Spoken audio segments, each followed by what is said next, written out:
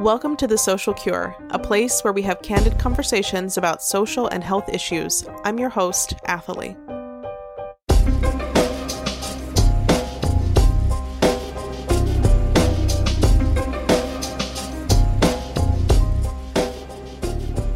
Welcome to the second episode of Season 1, where we are exploring adverse childhood experiences, or ACEs for short. In Episode 1, we gave an overview of ACEs and the research behind them.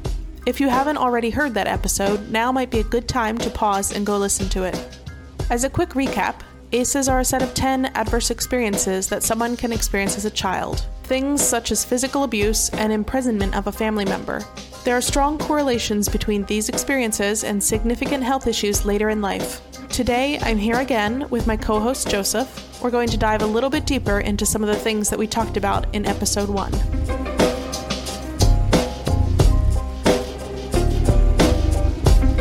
One of the issues that you brought up in Episode 1 was how your doctor had never brought these things up to you when you had appointments with them or interactions with healthcare providers of various sorts.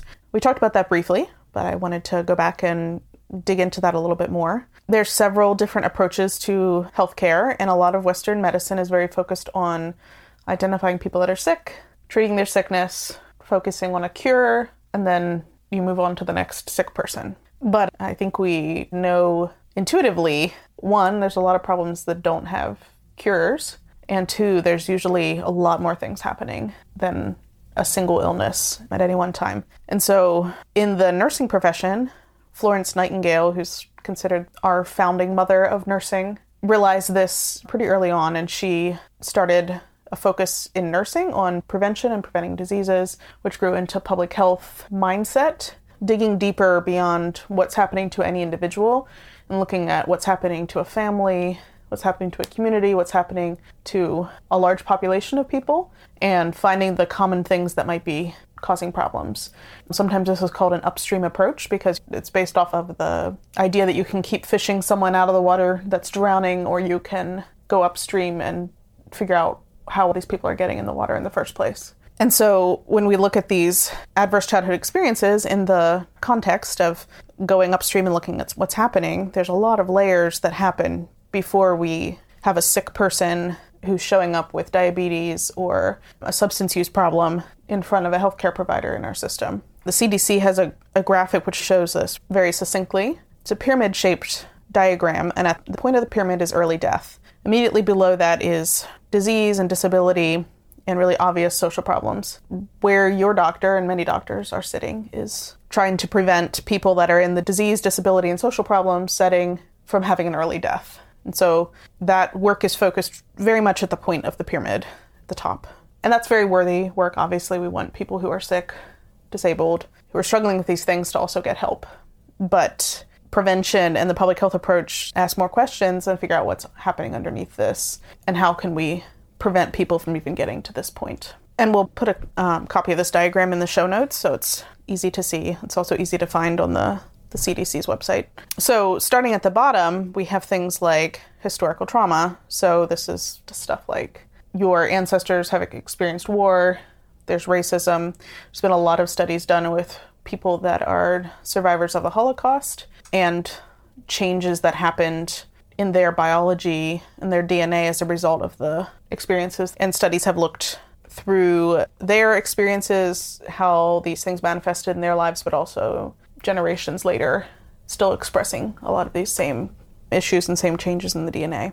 So that's kind of far in our past. Then there's the local conditions or the context around us. So this would be like the family you were born into, what your race is, the resources in the community around you. All of these things happen outside of individual people.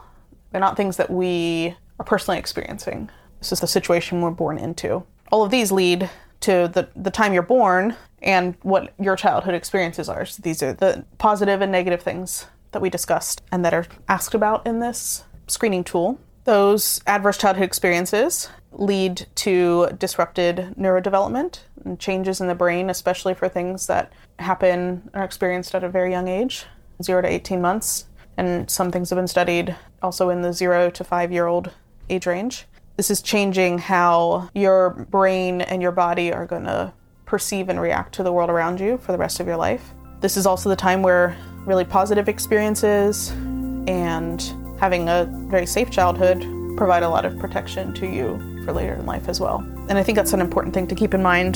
The hope comes from the fact that the same way that these negative experiences can affect you, you can at any point start working towards positive experiences, and those things will also stay with you as well.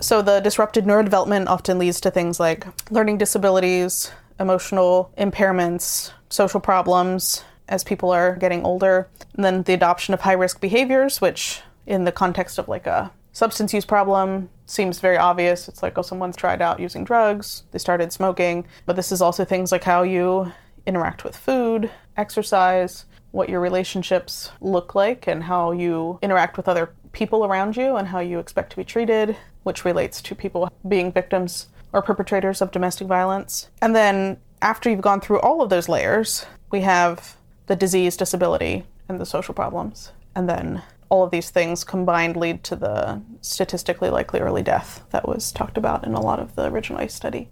That's kind of a deeper dive back into the other layers of this. That's something that I think we need to really supplement our understanding of sickness and disease. Thanks for that. That was pretty detailed. I totally have a better understanding of how all this plays out. But what stood out for me also is the fact that, like I talked about, my experience with my healthcare provider, and the tendency is to think that they know something and didn't tell me about it. But from what you said, they may not even be equipped in all cases to dive deep into some of these things, right? Because like you said, a lot of this stuff is covered under the public health umbrella. So they have basically a different mandate. They just want to get you better, and then they move to the next thing. Underscoring that with the fact that medicine is also a business.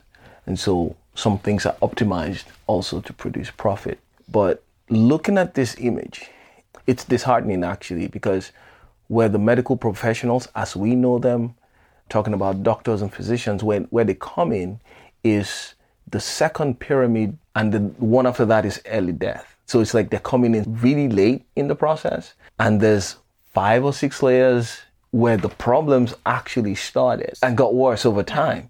So I'm showing up to my medical professional too little, too late if I don't have conversations like this, if I don't begin to really ask the right questions and begin to seek appropriate help to begin to reverse some of those things. I think something you said that was super helpful to me also is the fact that these experiences happened at the time someone was young, but they can be reversed.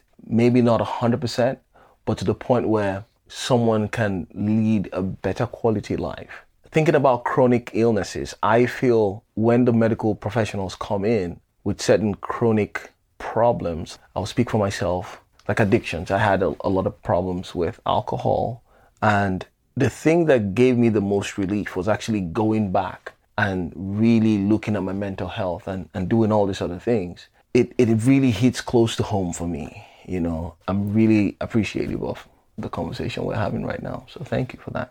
I think a lot of people that know about this stuff don't want to dig into it because it becomes immediately obvious that a lot more has to change than our healthcare system. Right. So we need to be going back to how we structure our communities. We need to look at things like racism.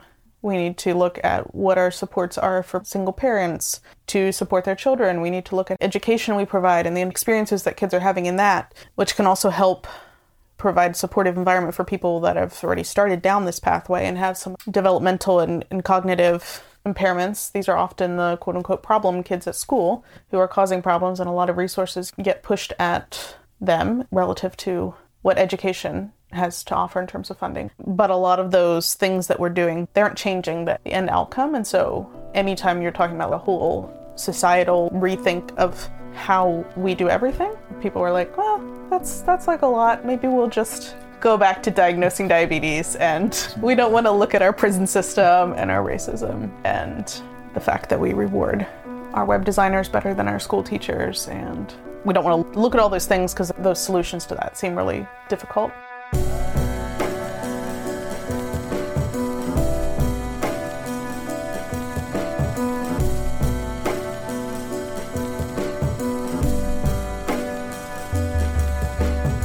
You're right. It's a lot of work, and it's going to involve a lot of stakeholders. But as you were speaking, something came to me really quickly, and we're talking about adverse childhood experiences. In society right now, there's a lot of help given to expectant mothers, right? They're told what to do to carry their baby and have a safe delivery, and they want to bring down child mortality and things like that. I would think that with information available, there should be also an arm educating expectant parents and saying, look, these are also some of the things that you should be aware of.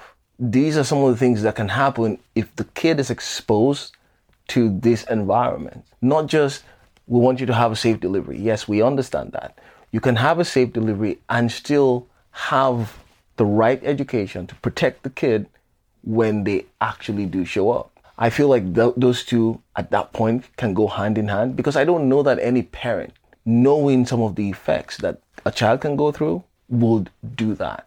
I still have faith in humanity. I don't know that any parent will look at their kid and say, I want this for you sometime in your future. And so I don't know if there existing works like that, where expectant parents have been shown some of this information and basically trying to teach them how to parent better is what I'm saying, but without saying it like that, I guess. So I don't know if you can shed some light on that. I don't know all the systems that could potentially do that, right. But a couple places that I have seen that are, for instance, in the foster care system, when Child Protective Services gets involved, it's usually because there's some threat or danger to the child, either abuse or neglect, and part of what the parents have to do to prove themselves or to demonstrate that they are capable of caring for their kids is go through a lot of parenting support stuff. But then this comes back to the same problem that we talked about with medicine, that we're waiting until a family is in utter crisis before we give them assistance. That's the hardest time to address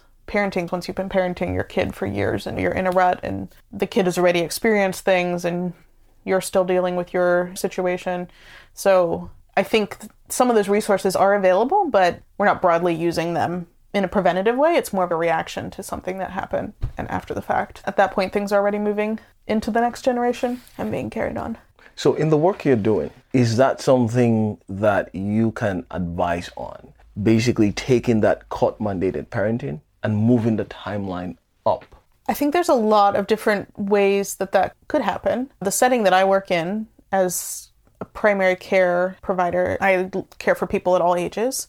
So part of this is things that we as medical providers could do a better job asking questions about things and identifying people that are at risk. You can ask about the risk to the person who's currently a child now, but often those risks also happen to their parents. And so unless their parents are also doing the work to do their own healing, things get passed on through their parenting, through the way they're able to show up for their kids. So I think part of it is asking those questions and then helping find resources, whether that's family therapy. As a whole, that is not nearly as available as it should be, as mental health is very hard to get funding for. Even states that have pretty comprehensive Medicaid state-funded insurance programs often have very limited options for mental health services. Another thing is through the schools, there are systems that provide preschool education and support, and a lot of that is building skills in the children from a young age as a supplement to parenting, but that's not comprehensive support to parents. I think there's several avenues that could be made better that exist. A lot of it is figuring out where you can get money. It's very time consuming because people don't change overnight. They need often months or years of coaching and having support. Can we get it through funding for school systems? I think any of these places could do a good job. It's just where you can get the support. I think it's also an issue of priority and people seeing the information for what it is. It's an investment that's going to pay off. I believe it will. Yeah. But I think these conversations can only move forward if we start having the kind of conversation we're having right now.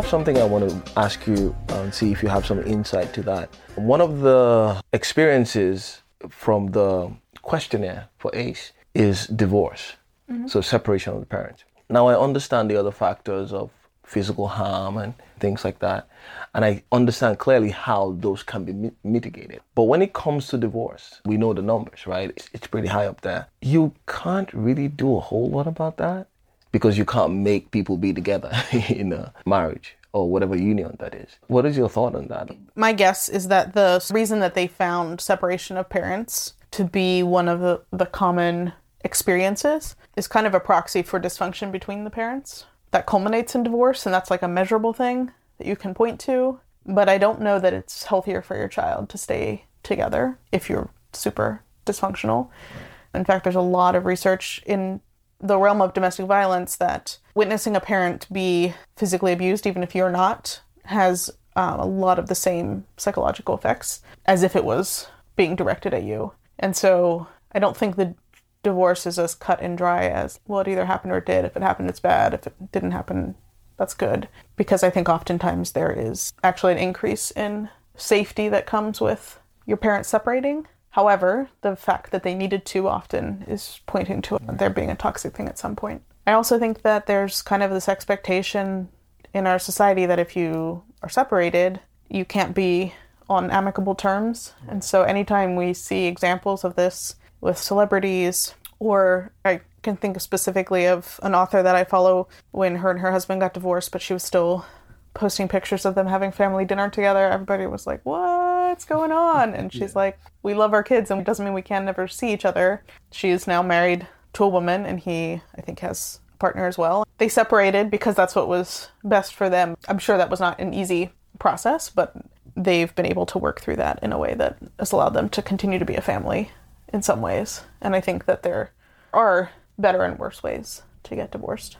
Yeah, I didn't think about it that way. I just was looking at it from the point where we protect the kid at all costs, but I don't know that anyone can get in between that. Like you said, the divorce a lot of times points to something. I have another question.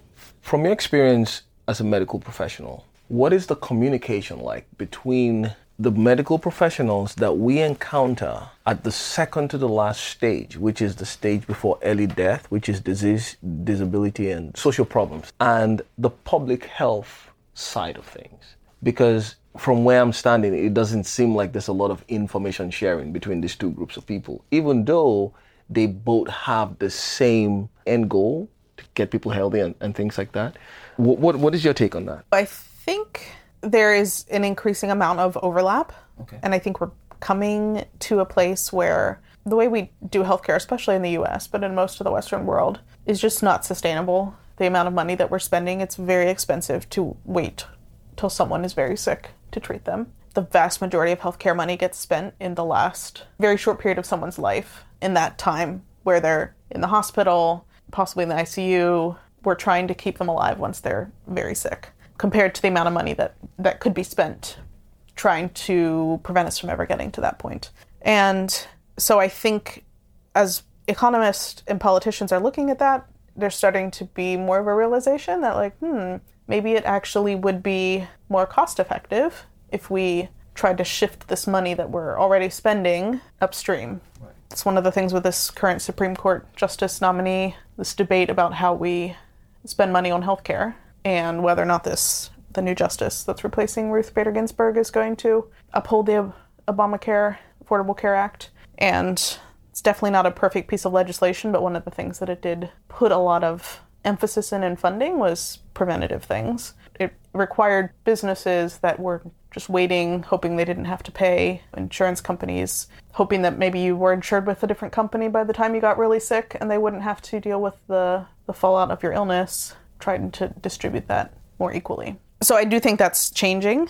There's a lot more people that I'm encountering that are trained in both things. So medical doctors who also have public health degrees are working in public health fields, and they're trying to help those two systems work together. Right. And that's really where my passion is, because I think we need both of these things. Obviously, we want to keep intervening to prevent people from dying, but we also need to make some investments so that 50 years from now, we don't have the highest yet rates of heart disease and diabetes and depression and anxiety and these other major killers that we have in the Western world.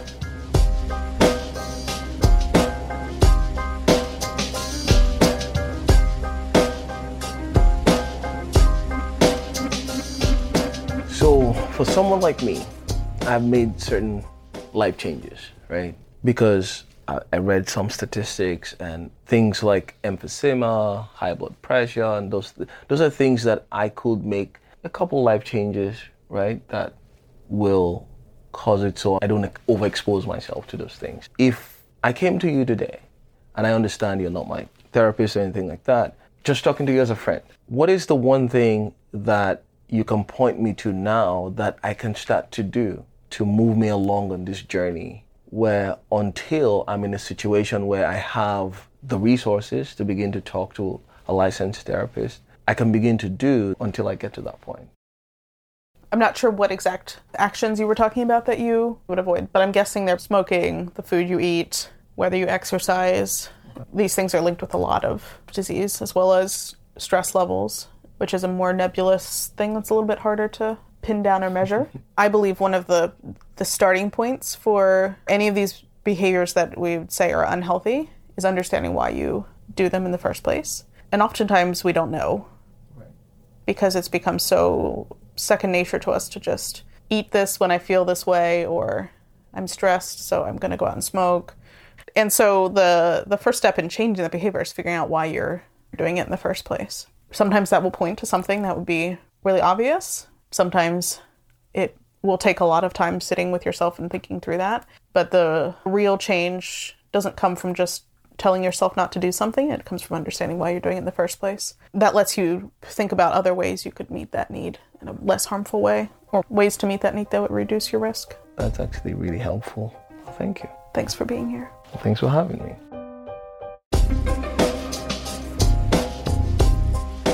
Hey, Athalie again. I wanted to provide a correction to a fact that I got wrong in this episode. I mentioned that the vast amount of money is spent on healthcare at the end of life. This number is actually lower according to studies that look at Medicare spending. Medicare insures people over the age of 65 or people who are disabled. Recently, the Journal of the American Medical Association finds that 25% of Medicare money is spent on the final year of their beneficiaries' lives. This is still a concerning amount of money, but not as much as it has been in the past. I will include a link to the full article from the Journal of American Medical Association in the show notes for listeners who want to learn more. Thanks for listening to The Social Cure. If you liked this episode, we'd love it if you'd leave us a review or a rating. You can find us online at thesocialcurepodcast.com or at socialcurepod on social media. Our theme song, titled I Dunno, is composed by Grapes and licensed under Creative Commons. All other music on this episode is also licensed under Creative Commons. A full track listing is included in the show notes. Production by Rowan Miller.